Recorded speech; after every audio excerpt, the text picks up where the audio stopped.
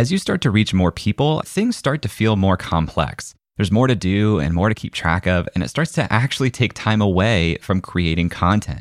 I felt this struggle personally. The more Creator Science grew, the more it felt like I was dropping the ball. So I did something about it. I built a set of rock-solid systems, all in Notion, to support the business as we grew, and it worked like a charm. I've now taken my personal Notion setup and productized it. It's called Creator HQ, and it's the complete operating system that you need for your creator business. I built Creator HQ to be an all-in-one workspace designed to save you more time, create more content, and drive more revenue.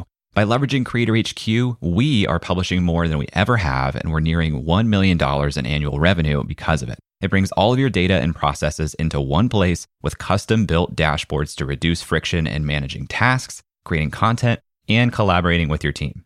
I've seriously spent more than 3 years building this, and now you can have the same systems that I use right out of the box. In the lab, one of our members just posted, I have spent the last few weeks diving into Creator HQ, learning how it works, and making it my own. This is the first time in a while that I've felt this organized and filled with hope that I can find a workflow that will work for me with my whole business. This is gold. I will definitely be giving a testimonial for this badass product.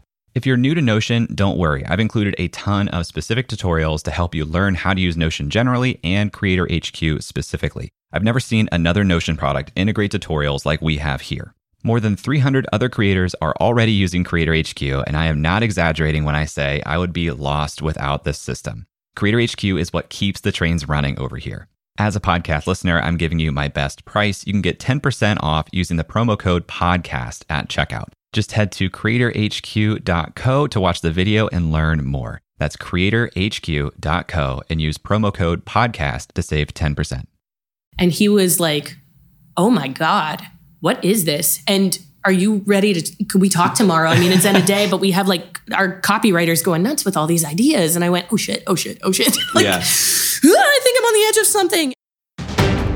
Welcome to Creative Elements, a show where we talk to your favorite creators and learn what it takes to make a living from your art and creativity.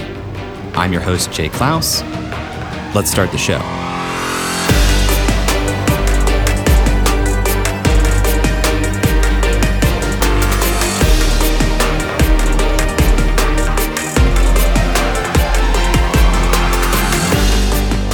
Hello, welcome back to Creative Elements. Thanks for tuning in.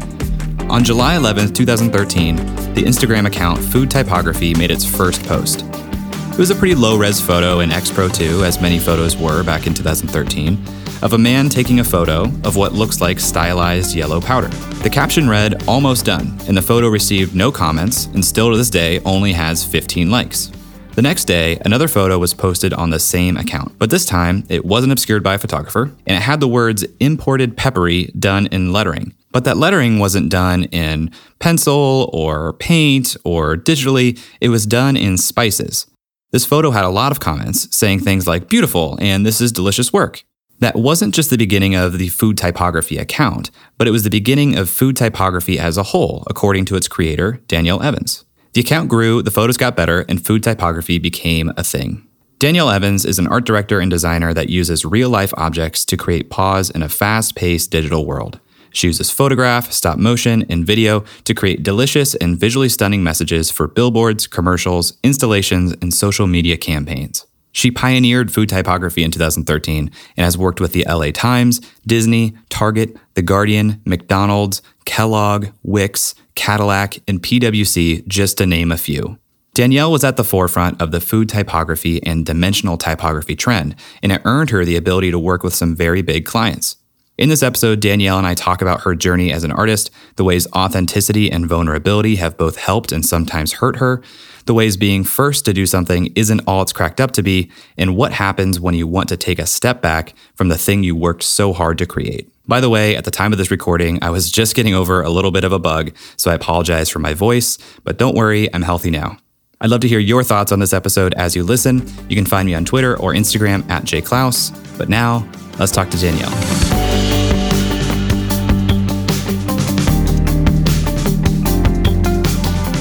So before you had this dubious distinction of creating food and dimensional typography, what were you doing? I was working at the mall.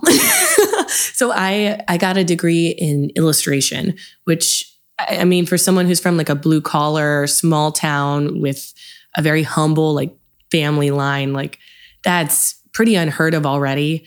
But then to throw in the time period in which I graduated, which was during the housing crisis, people were like, okay, if you don't know anybody and if you don't have the connections, good luck working at the mall. And I was like, oh shit. And they're like, yeah, just till this blows over.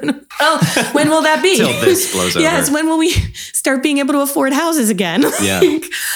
So I spent a lot of time just being filled with malaise and depression and being like, why did I spend all of this money that I didn't have to go to school to learn a thing I can't use? And so from there, that's where I started in my off hours, in my evenings, figuring out ways to express myself in a resourceful manner. And I started learning that food and some objects are cheaper than art supplies, and they serve that dual purpose of being able to be scraped back into a bag and eaten later on top of making something visually arresting.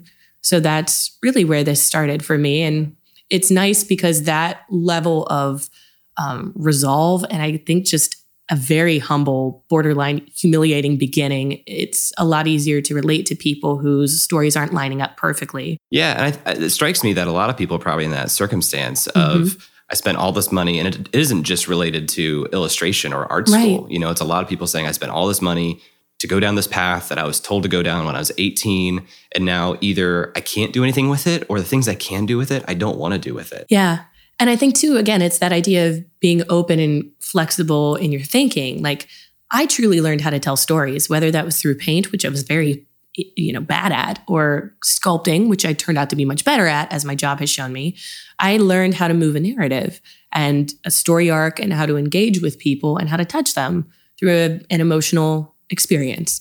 And so I'm realizing like almost all of us have those threads that are passing through our story, but we don't know which ones are important until we pull on them. So if I'm that person today who's sitting with this malaise of what am I going to do? Right. How did you push yourself to continue to explore and try and say, I'm going to make my own path?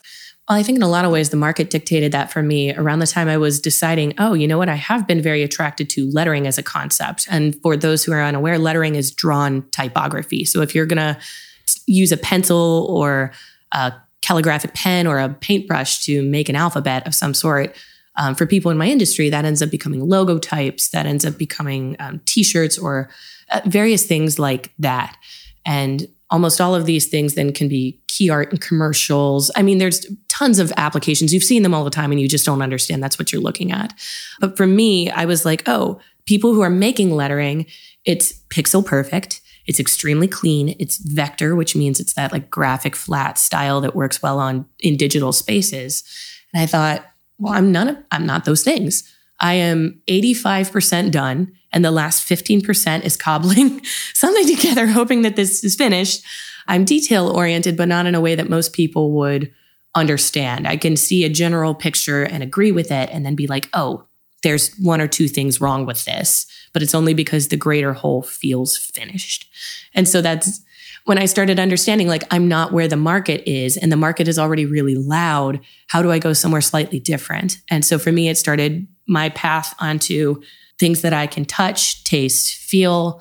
Multisensory stuff is far more interesting to me. Let's start there and see what happens. And it turns out the markets were getting really tired of people being pixel perfect. We wanted something that was friendly, and it happened right around the time that corporations were like, you know what, we want to come off as like people. We want to come off more as like warm, fuzzy entities that you just know, just your brand pal. So it was a great fit when I started launching. I think I was scrolling back through the food typography Instagram today just to like get a full history. And the first post was 2013 on that account. Yes. So for context, I know that me not being nearly as deep in the creative world as you are, started noticing lettering maybe in 2016, 2017. Sure. What was the state of lettering in 2013? Because it seems like it's gotten pretty hot, if you want to call it that. Yes, it is. Well, that's funny you would say that, because I remember being in school around 2008, 2009, and that's around when I started finding it, realizing that I had a foot between illustration and design. And that's exactly where lettering lives. That was when I started coming across, I would say, like, people in New York is what I want to say. Like New York friends, Jessica Hish, John Contino, Dana Tanamachi, Dan Casaro, these people who really kind of reinvigorated this as a discipline and enlivened it in a digital age, like made it accessible in a digital age. That's when they were coming into, quote, their power. So I remember seeing these people and going, oh, there's a space for this. But there are like 12 different people doing it really well. There can't be any more room for me. Mm-hmm. I remember getting into lettering, really like pushing myself around 2011 to start exploring this discipline. And I remember my family members being like, what do you do? What is that thing that you do? And I'm like explaining what lettering is. And they're like, oh, okay. They still didn't understand. But by the time like 2015, 2016 hit, they're like, oh my God, I've taken your lettering class. I mean, it was so cute. And I'm opening my own like card shop. And this is going to be so great. I'm like really making all my own designs and all my friends' weddings, like all of their announcements, And I'm like, yeah, neat for you. Yeah. But understanding like, oh, now the public has a context that they didn't have before. So when you're posting these first photos in like X Pro 2 on Instagram, back in the glory days of Instagram, did people get it? Like, what did people think about this? People had a very distinctive reaction. And I like to think of it as like a sniff, a lick, and a bite. And I think this is applicable to the way most people ingest, for lack of a better word, content. So someone would be scrolling and they'd sniff this thing and they'd go, wow, that's really interesting. And then just kind of keep going. Or they'd be like, oh, weird, that's some food or something. I don't know. But then they would eventually get to the lick where someone would linger a little longer and they'd go, oh, this is fascinating. This is made out of food. It says something. It looks like someone did this on the computer, but it's real. And then there would be those few that would almost take a bite out of it where they would just really chew on the concept and go, oh, she used this kind of ingredient, which is very fluffy and speaks to the like message that she's putting out there. Everything feels very soft for the holidays. It says a marshmallow world out of marshmallows, but it's about snow. And oh my God, that's so clever. Mm-hmm. And that was kind of when I realized that if you build in layers to the truth that you put in your creative work, people will ingest it on all different planes. So the idea is not to appeal to those who will only skim the surface. It's to get as deep as you possibly can and know that there will be people all along the way that will dive in at different levels. So did you ever get any weird looks at like a grocery store buying way too much of some type of thing? Oh, it's really uncomfortable. Yeah, I can't tell you. Just canisters of whipped cream and people are like, what is she doing at her house? One of the very first jobs that came through for me, there was a meat company, Belcampo Meat, out in California. And they were like, hey, would you do something for us for our quarterly? Could you make something out of raw meat? And I'm like, yeah, I'll just pick some up at the store. And they're like, oh, no. We are going to send you our finest meat. We're going to send it this way. It's going to be ground whatever tracking information. And then they forgot to give me the tracking information. So I walk outside one day and there are 17 pounds of grade A beef in the middle of July waiting outside my apartment. Oh, no. Like, oh God. And so I'm like, trying to like crack all this stuff open. I'm like, how do I know if it's good? How do I know if it's good? They're like, break it open. If it's still pink inside, it's good. I'm like, just freaking the fuck out. And my neighbors are like, what is she doing? And it's just the state of things now. That's amazing. I mean, when I was in art school, I remember like carving a baby out of a potato into a trash can. And don't ask me why. It was part of a 2D project. And I'm just like, oh, natural objects. And my roommates were like, God, you were so weird. And I'm like, I guess this is just me being an artist now. This is just my path as a creative. And I didn't realize how true that was. Yeah. So it's just been like being willing to do the weird, odd thing because you understand that some greater force either within you or outside of you is pulling you towards a path. And you just have to be obedient to that. When we come back, we'll dive deeper into when Danielle's business began to take off. If you know me, you know how much I believe in memberships. My membership is the core of my business, and earning an income directly from your audience is one of the most sustainable ways for you to become a professional creator too. So I want to tell you about today's sponsor, Uscreen. Uscreen is a beautiful all-in-one platform that helps content creators earn a living from their videos by unlocking predictable, recurring revenue. You can host private live streams for your members, build an on-demand catalog of premium content, and Uscreen gives you a community hub to interact with your members too. They can access your community from their mobile phone, so your membership is right there in their pocket. With a Uscreen account, you get video hosting, an out-of-the-box website, full payment and subscription management, and plenty of third-party integrations too. And Uscreen makes it easy to get set up. You get access to powerful website themes that are fully brandable with no coding skills required. Uscreen will even provide a dedicated success manager for you. Just about anyone that wants to make money from their content can do it with Uscreen. It's perfect for coaches, authors, influencers, and entrepreneurs in just about any niche. Right now, Uscreen is used by creators in fitness, education, news, kids entertainment, and more. That includes Yoga with Adrian and Creator Now, just to name a couple. Uscreen is the platform for building a video membership site that is great for generating a sustainable income for professional creators. If you create video content for your audience, I highly recommend checking it out.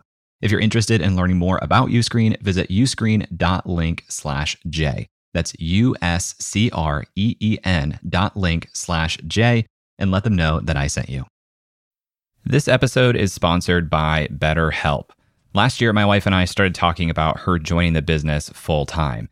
This is a huge decision, not just for the business, but for our marriage. My wife, being the very smart and thoughtful woman that she is, suggested that we proactively sign up for therapy as a couple to help us communicate better before we started working together. It really helped us have better language to describe how we're feeling and listen to one another, which generally lowers the intensity of any conversation. Now, I had never been in therapy before, but here's something that I didn't expect. It didn't just help our dialogue, but it helped my inner monologue too. The way I understand my own experience has changed based on the tools that I got from therapy. If you're thinking about starting therapy, give BetterHelp a try. It's entirely online, so it's convenient, it fits your schedule, and you can be in the comfort of your own home. Just fill out a short questionnaire and you'll get matched with a licensed therapist. They even make it easy to switch therapists if it doesn't feel like a fit. Get it off your chest with BetterHelp. Visit betterhelp.com/creator today to get 10% off your first month. That's BetterHelp, HELP.com/creator. When we left off, Danielle had just started noticing that people were becoming interested in this new, strange art form of food typography. But it may not seem obvious at first that someone will pay you to play with your food. At what point did you think that people would actually pay you to do this? I wasn't sure, to be honest, and it started in a strange way. I started realizing that I had been doing work that I thought people wanted from me, that they expected from me, which would again be like these pixel perfect things or trying to make wedding invitations or logos that I wasn't really feeling and wasn't charging enough money for because, again, I didn't understand what I was doing. But it wasn't until I gave myself permission to enjoy the work and to be like, look, what I'm putting out there is really weird. And it might not take, and it might not be anything, but I will admit it's a hell of a lot more satisfying than being poor and miserable. So let's just be poor and happy. And as I start playing with this, I'm finding a lot of joy in this process. It's very much play. It's just like, oh, well, this was not actually so hard. And the creative process, which had been so laborious for me, became smooth. And so I put this out into the world and people immediately were like, what is this?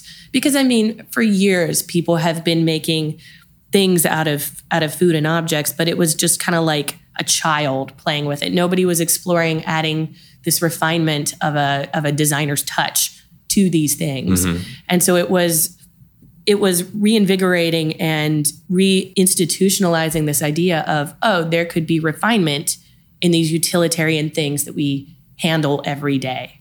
And so that's kind of been like a little sub-tagline for me, is like unlocking the magical and powerful metaphors contained in everyday items. And so from there, the hype just grew because people were like, I don't know what this is. I've never seen this before. Can you make more? And I'm like, oh, I'm making more. And so I'm just cranking things out left and right. And it wasn't until I had 4 projects, just 4 in my portfolio, that gave any indication of what I could do. And again, I still had all my traditional design and illustration work in there because I was afraid to let that go and didn't know how far this was going to go. But I remember seeing one of my friends who was an art director at Target at the time tweeting about work opportunities for lettering people. And so I was like, hey, I know you've got hundreds of requests here, but if you're game, I'm game. Here's my stuff. And he was like, oh my God, what is this? And are you ready to, could we talk tomorrow? I mean, it's end of day, but we have like our copywriters going nuts with all these ideas. And I went, oh shit. Like, yeah. I think I'm on the edge of something. And the crazy thing was when I went to negotiate and then eventually do this job, I never considered that it was the most money I had ever made in my life doing anything. It was just that much fun. So from there, I did one job, went, holy shit, I think I'm not going to be asked to do this again. But boy, that was cool. And then more people kept asking me to do it. So that's kind of where this started. Yeah, I like to think of when people go off on their own and they start being their own boss or building their own thing. It's kind of like it's like the Wright brothers in the airplane. And they're just like pushing it and like trying to get it off the ground. And then all of a sudden it kind of takes off. Yeah. So was this target client or that kind of project your takeoff moment for that airplane? Sort of, yeah. And I mean, it was still bumpy. Like at that time I did end up getting into some design work, and I was helping out at branding over at Nationwide Insurance. So I was riding my little bike from my house in the rain, or like running in the snow, like down to Nationwide, doing my best, and then coming right back by foot, because at the time, like my family only had one car. So I did not have it. And I realized, like, while this was going on, I would have it would be this most surreal sensation of going into work and seeing like a portfolio creative calendar I made just hanging in people's cubicles. And they had no idea that it was me. None at all. I would have to go up to my boss and sheepishly be like, hey, Kent, could I not come in next week? I'm really sorry. I know this is short notice. And he's like, yeah, is everything okay? I'm like, I'm doing a commercial in New York and I gotta go. And he's like, get out of here. Go. That's a good boss. Right? At least he's like, yeah, exactly. You should do that. Yeah, exactly. And it's just so funny because, like, I mean, you never think any of this is going to work until it works. But if you've read Malcolm Gladwell's books and you've seen the whole case study on Warby Parker, they were very much the same way. They didn't know what they had, and they didn't know what it was going to become. And so a lot of times I think we are right on the edge of brilliance, and we just either we haven't found the bravery to execute, or we haven't found the right network or the right audience, but it's there for us. Yeah. Like, I have to think that these things, these desires and dreams are put inside of us for a purpose, and not because the universe or God or whatever you believe in is cruel. But I think it's because that's truly on us to execute, and we are the only ones that can do the thing that is placed there. So Danielle started to see that her food typography was beginning to attract clients. But I wondered when she started to think that this may actually be able to support her. When did she start thinking that this may actually be a business? At what point did you think of yourself as a business owner? Ooh, well, So I remember getting out of school and working at the mall and being an artist with a floppy hat. And I was so angry at business. For me, the idea of business, we would joke and say, like, math is antithetical to art, but that's not true. Business is antithetical to art.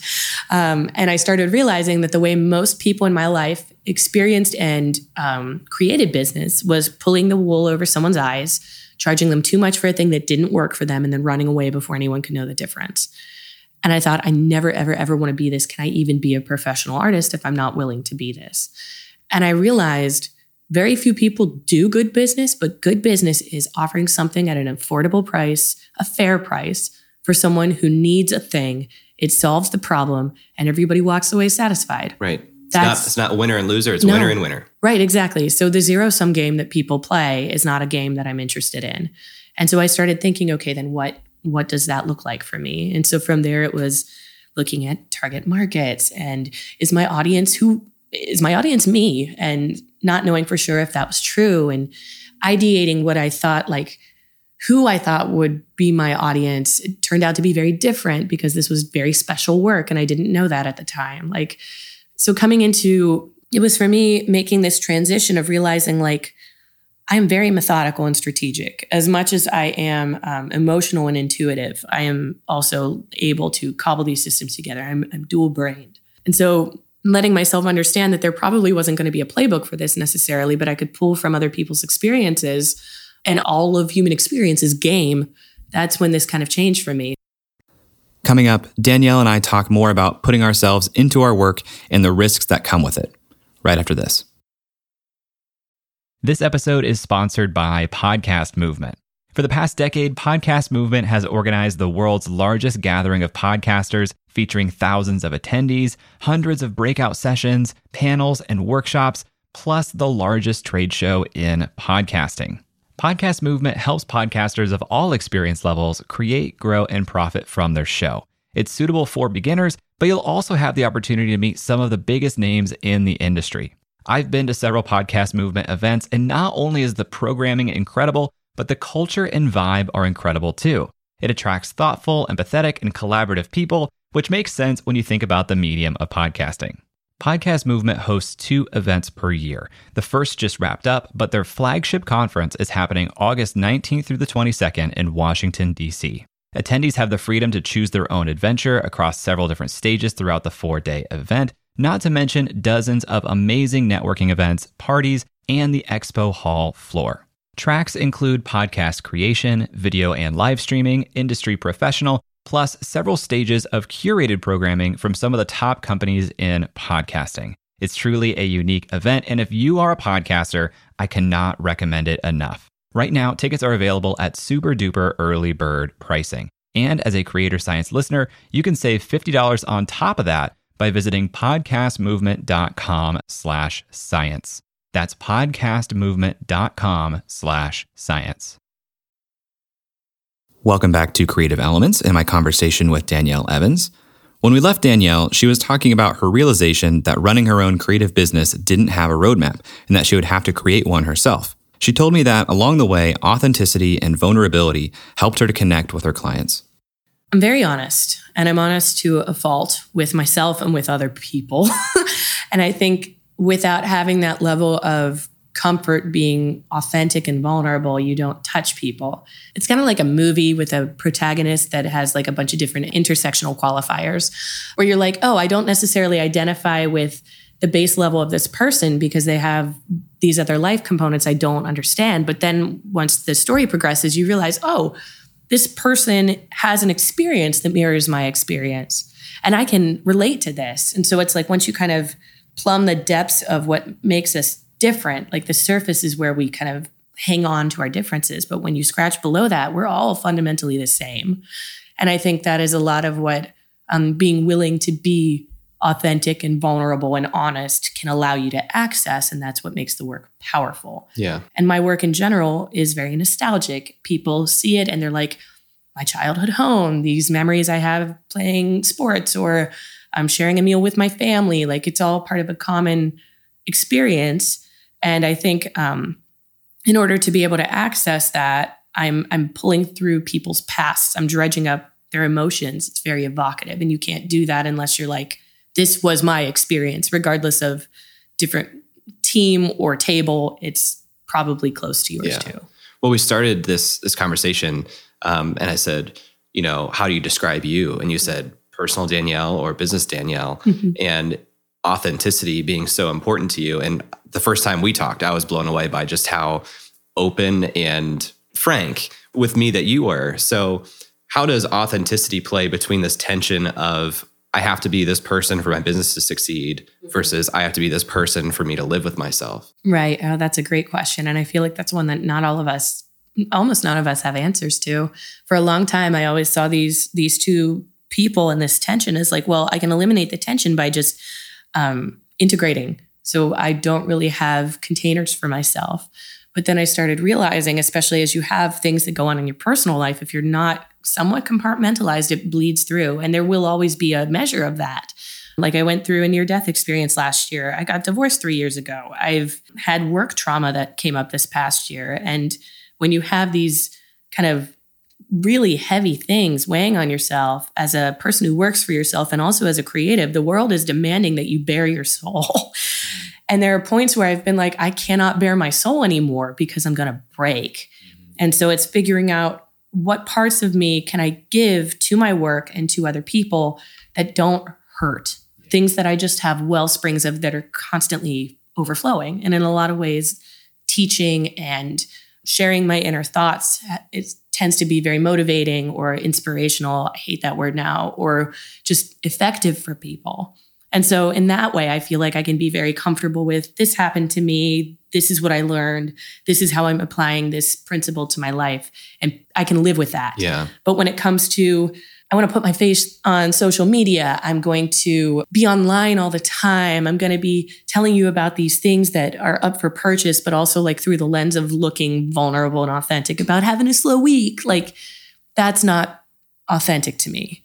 And I feel like putting myself out there as any kind of like celebrity or search or in search of status is not the kind of person I want to be. So I'm playing with this idea of being a little bit more private in my public professional forum while still being who I am. Yeah. Yeah. I've struggled with this too, because, all of us run personal media companies now, right? Mm-hmm. And so while honesty is kind of like a binary, you're either honest or dishonest in a situation. Mm-hmm. I feel like transparency is more of a spectrum. Yes, it is. It's about boundaries. Yes. It's about, I'll show you what is true and what is here, up to the point where I feel like I can't protect myself if I continue to share this with you. Correct. And I feel like that is really important if you are showcasing your work for the purpose of professional clients seeing that and hiring you. If you are sharing a lot and you don't put up appropriate boundaries, that might lead to some uncomfortable either situations communicating directly with them or projects that they might want you to do that you don't feel comfortable putting under their name. You wrote a great piece recently about, can you work with big brands without losing your soul? Yeah. And I think that plays into this authenticity question, because I feel like a lot of people kind of face that struggle with themselves. Yes. Like, can I see myself working with the big brand? Target's an example of a big brand, but if somebody for whatever reason had a problem with Target or Chick-fil-A or whoever it is, how do you recommend they reconcile that tension within themselves? Well, I try to see it as like a difference between a message and a value. Your value is internalized. It's something that you decide, and nobody else can impede upon that without your permission. Whereas a message is something that we all share. And sometimes the people that present the same message have very different values. And so it's trying to figure out how to align yourself in a way where you're like, for example, I did some work with Walmart this year, which I was really loath to discuss, but the people were great that I worked with. And they were like, we want you to do something for Earth Day, do something environmental. And I'm like, okay. But okay. And so I bought a bunch of plants. We made something up, like every day is Earth Day. And of course, when they posted this thing, there are just hundreds and hundreds of comments on, you use plastic, you guys can rot in hell, you're destroying our oceans, like, you're a horrible company, the government, you're in bed with the government. I mean, just everything. So I was like, the people that actually work here or buy from them or whatever are very aware of what their actual values are. But when it comes to the message, I have no problem aligning with them here because I do believe in recycling. I do those things. I am careful about my carbon footprint and my consumption. So in that regard, I'm like, I'll align with you for this, but value-wise, that won't be a long-term decision. And I've had people read that article and get a hold of me and go, you know what, I'm a vegan, and one of my biggest clients is a leather producer. And I've had to work through the fact that I love beautiful products. I'm not about like mistreatment of animals. And they're like, this really helped me to kind of work through the tension of that because I want to also live. Yeah. And so I recognize like, this is not clear. The way that we function in a capitalist society is not always clear, but it's upon us to be kind to ourselves and other people and determine what clarity looks like. Totally. There's so much nuance when you're working with a company that is that large, that has these entrenched values as a company. And if you're an individual, you as an artist are working with a handful of individuals within that company who may be trying to inspire change from within. Yeah, exactly. And who may be great people who share the same values and message that you do, but they're in this larger thing. So it's a question of, do you take a stand against this big thing just to kind of show that you did? Or do you say, here's the nuance that I see and how I can really align myself with this. And also now give myself, the practical funding to continue to survive, do the work that I love, and make change in my own way. Yes. Well, I've written about this also, the idea of abundance in a scarcity system, and understanding that we put all these limitations on ourselves working with the man or working as like a person who believes there's something out there for them and enough for everyone, yet understanding that design and advertising and marketing are all scarcity-based systems. So if you're going to be in those spaces, there are limited budgets, deadlines, campaigns, money, essentially. And so it's this question of like, how do you frame yourself in such a way where you can function from a space of, I'm going into this without fear. I'm going into this knowing that I have something to offer and I can offer a lot of people similar things. And that's been an interesting point of discussion for people in my industry because they're like, God, I haven't really thought about this. And for me, it's this idea of, as I grow as a business person and as I grow as a person, I'm leaning into the fact that I'm very complex and I'm very emotionally complex and deep. And that depth allows me to parse through this nuance in a way that I can engage with it while being removed enough to have an analytical discussion about it. Yeah. And I think in our society right now, we're afraid of these nuances because everyone's afraid of being wrong and afraid of cancel culture. So we're going to just blanket good vibes only in the way that we present our businesses. But that's not effective because we're adults, and adults are to carry simultaneously conflicting things. Yeah. That's the point. To this point, we've heard from Danielle how her new form of lettering, food typography, started to take hold, and big brands wanted in on it. But as with any good idea, competitors will pop up. And when competitors pop up, sometimes you want to stop competing. So you created food typography, dimensional typography, and now almost 7 years later, I'm sure there are a lot of people doing a similar thing. Yeah. So how do you think about yourself as an artist, as a business owner, having spearheaded this movement that is now more of a movement, there are more players there? Do you continue to kind of bask in the knowledge and the opportunity that comes from being the first and being kind of the trendsetter? Or does more noise in the space that you created hamper your own opportunity? The latter, for sure. I think we tend to glamorize people who do something first. And in reality, we very rarely remember the first, because the first is usually where they're working out the bugs and the kinks of things. And so it's the slicker second or third generation of whatever that comes around that we identify with strongly and remember and has some sort of longevity. And that really sucks, because if you're a forerunner of any sort, you realize every step takes twice as much and 3 times as much effort because it's not been done before. Nobody's been there in this space where you are. And so that is exhausting. And for me also, I find I work best when I am presented with limitless possibilities. If I feel like I have all kinds of room to explore, that's where I shine. And realizing that there are people now where either I have to protect part of my process from them because they'll use it against me to get clients, or if I overshare, like, hey, by the way, like, it's been a slow however long, like, I'm looking for work, and people go, oh, this is not relevant anymore. You know, like, that's not the case. And it's now a matter of how do I handle and protect my path moving forward, while at the same time being open to the fact that people will come behind me that will expand this as well as take from me. Like, it's been this really fascinating look at, I've never had children, but I assume this is like birthing a child, because the second it's out, it tries to get away from you. So like, it's been fascinating because I think, okay, well then if I've proven that this way of working, this novel way of working that has a very low overhead and extremely effective delivery, how do I keep this interesting for myself to grow and evolve? And how do I maintain a level of refinement and sophistication that people are not willing to touch? And so it's been this balancing act for me of like figuring out how to raise my production quality, because people will look at that before anything else, even if the idea is better but not done as well.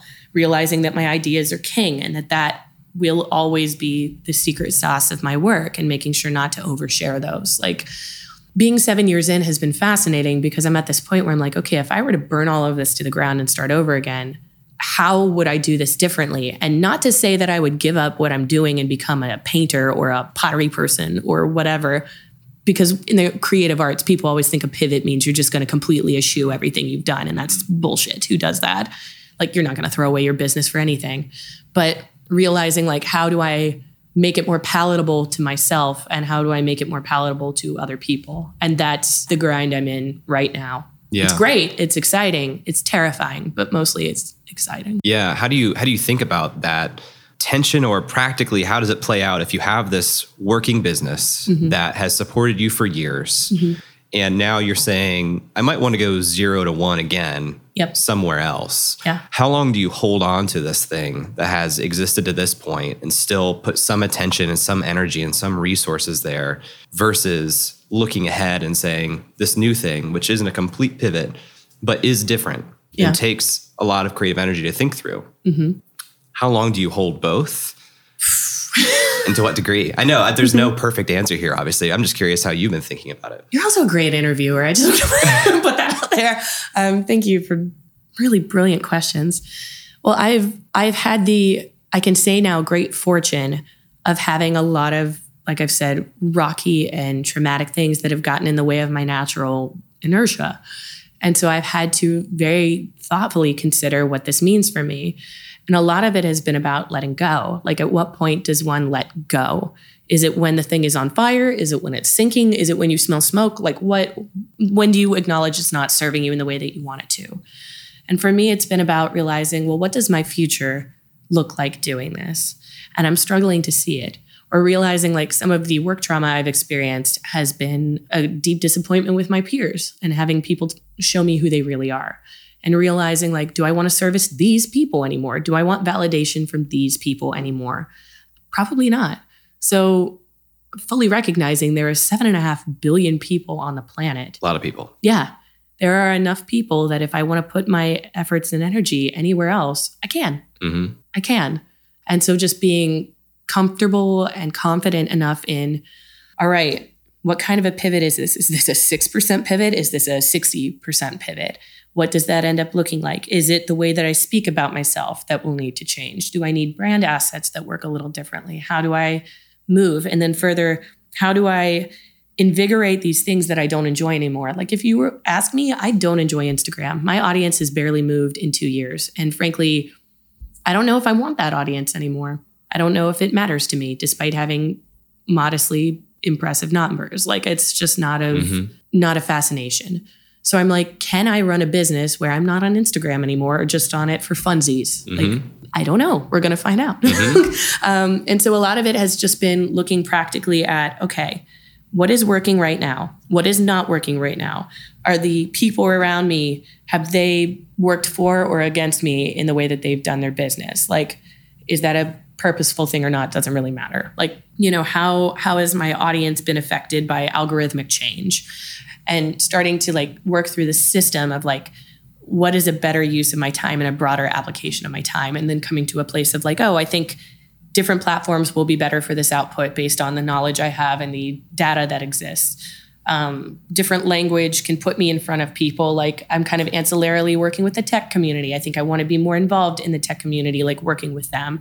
I work in very obvious food, like industry stuff, but what if we got into more conceptual food industry stuff? Like what if my market changed geographically? I think I would probably be more successful in Europe. What does it look like doing that? So figuring out these components. And then I guess when you've raised a business, you understand that you kind of have a formulaic approach to this, but because you've done your first one, you don't always know what is formulaic about it. So now that I'm in this second phase of how do I turn this over, give myself a refresh, I see these building blocks and steps, and I'm being reminded of where I was sitting working through a business plan 7 years ago, or who I spoke with in this conversation that connected that I needed to think about my marketing in a certain way. And it's almost like you're channeling yourself from the past, and you go like, oh, this is just going to be part of every approach I ever take to do something new. Yeah.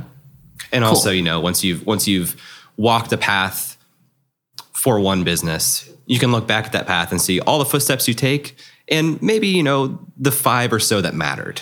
I call that the breadcrumb trail. I mean, it makes sense with my work, but just being like, I'm throwing shit at the wall all the time. I won't know what matters until I gaze back at it in retrospect. And only then will I be able to see what parts of it were important. Well, something else that you said kind of offhand was when you spoke with your friend who is an art director at Target. What struck me about that was, one, awareness that you had someone in the right position or close to the right position at a corporation who could hire you. Right. And now juxtaposing that with thinking about your Instagram assets, you know, and is my audience serving me?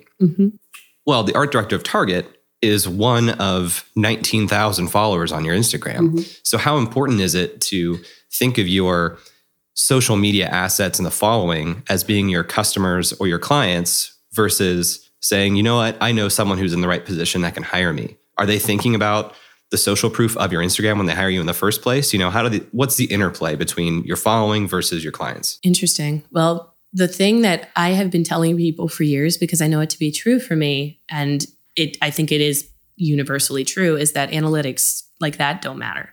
They do not matter.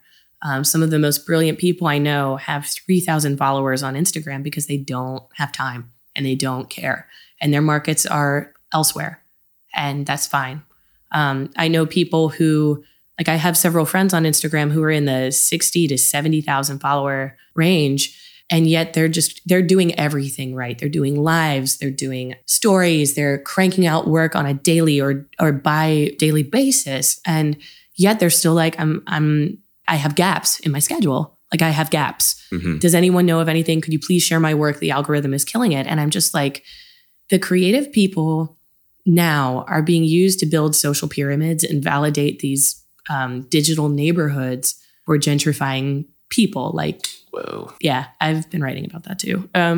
Like big brands, celebrities, and your parents and boomers. So I'll just say it.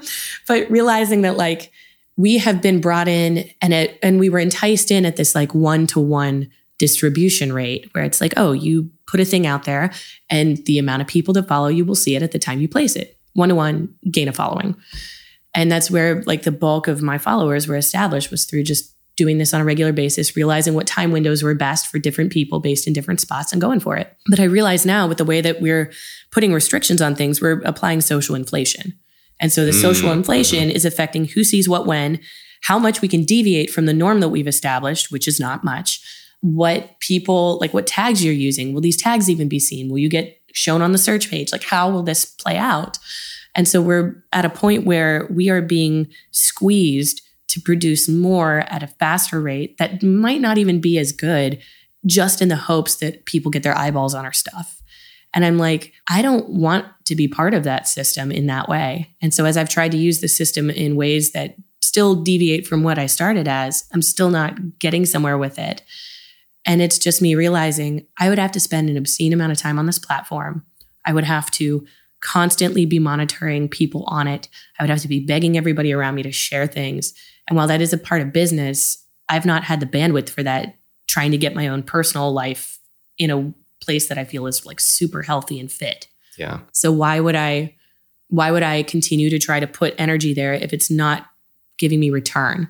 Like any normal business person would be like, this is not worth the effort it's asking of me. Right. But it seems to. Those platforms are just competing with themselves now. Correct. You know, and the weird thing is Facebook competes with its own property. Right. Which I don't understand. Like everybody saw the beauty of Facebook and how it took off. And then everyone wanted to be Facebook, Twitter, Instagram until it was bought, like Flickr. All of these places wanted to be this spot.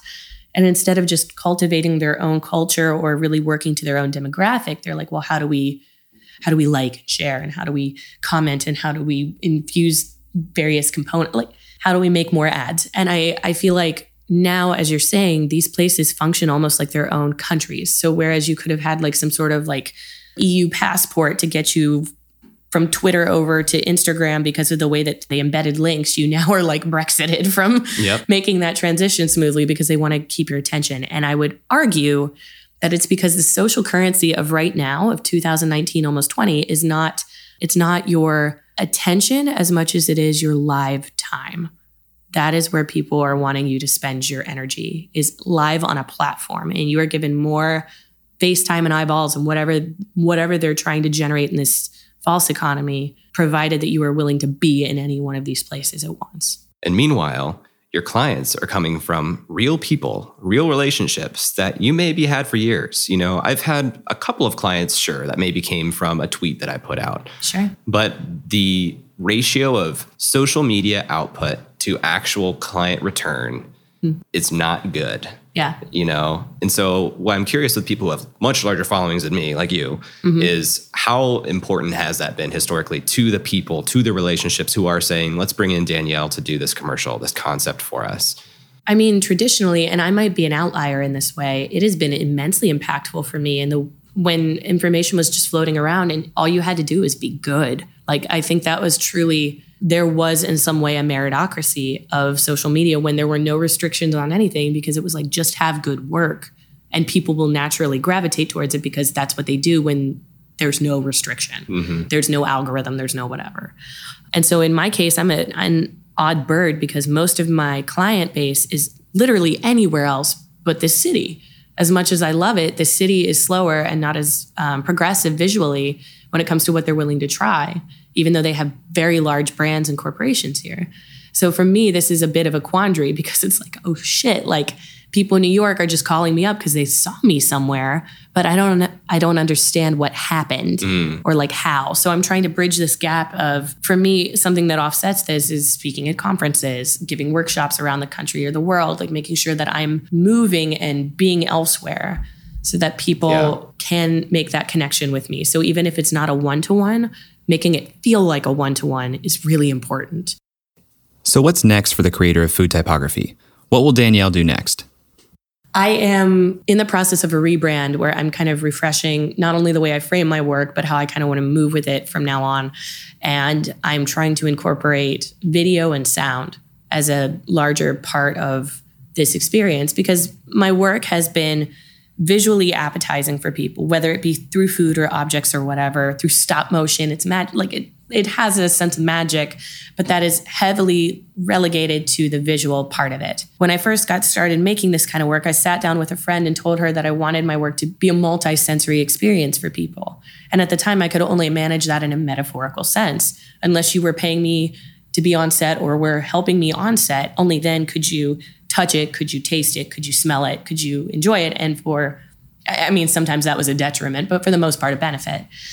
And so I realized, if this is the way that I'm going to pursue working still, how can I augment this to become a literal experience where people can touch, taste, and smell the same thing or experience the same thing? And I think too, within my work, there's this concept of human scale. So for example, I'm not going to take a drone and fly it 30 feet in the air and try to make an image out of a bunch of apples, hundreds and hundreds of apples, because you as a viewer would not know what it was. Right. We would have to get very close, because human scale is an apple that is cut or peeled or held. But I'm realizing that human scale, in this case, I can move from being literal to metaphorical, because human scale is about language and geography and tradition and emotion. And I think in a lot of ways, my work has been available to people in North America, although I've done a lot of international work, but it's English speakers,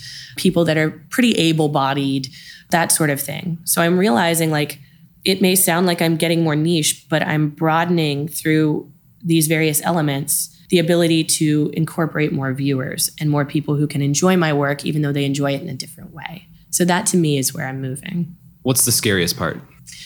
Not knowing how it's going to go. Realizing that it's not a huge jump from what I've been offering, but also understanding I have a brand with some sort of heritage and recognition now, but also knowing that, again, it's not serving me the way I want it to. And when I started getting clients that were just so you're the food girl. Are you a stylist or are you a photographer? I don't even know what you do. I was something got lost here. Something got lost in translation, because I'm not the hands, I'm the brain. While I am the hands, I'm the brain. And so understanding in order to validate and reaffirm that is the case, that I belong in senior positions at the table when these things are being born, I have to push the conceptual component of it to be you get it or you don't. I can do this thing for you. And if you hire me for a set of hands, I can manage that. But you are going to pay dearly for this set of hands. There's a lot of experience here. So I guess in that way, understanding that the weirder this gets, the more I might lose people, but also knowing that if I pursue exactly what I'm hoping for, I'm going to attract people that really, really get this. And it could even pull me out of advertising into a different industry, and I have to be okay with that.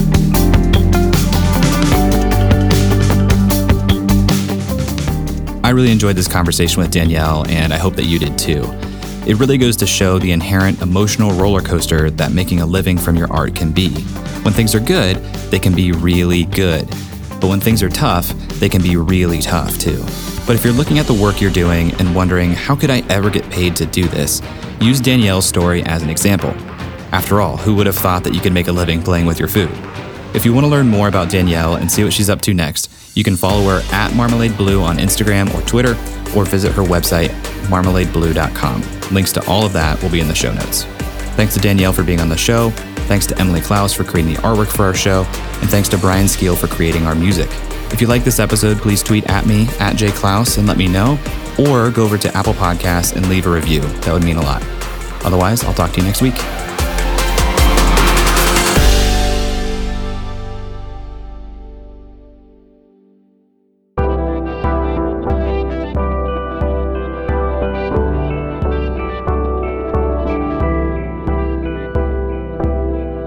The Podglomerate, a sonic universe.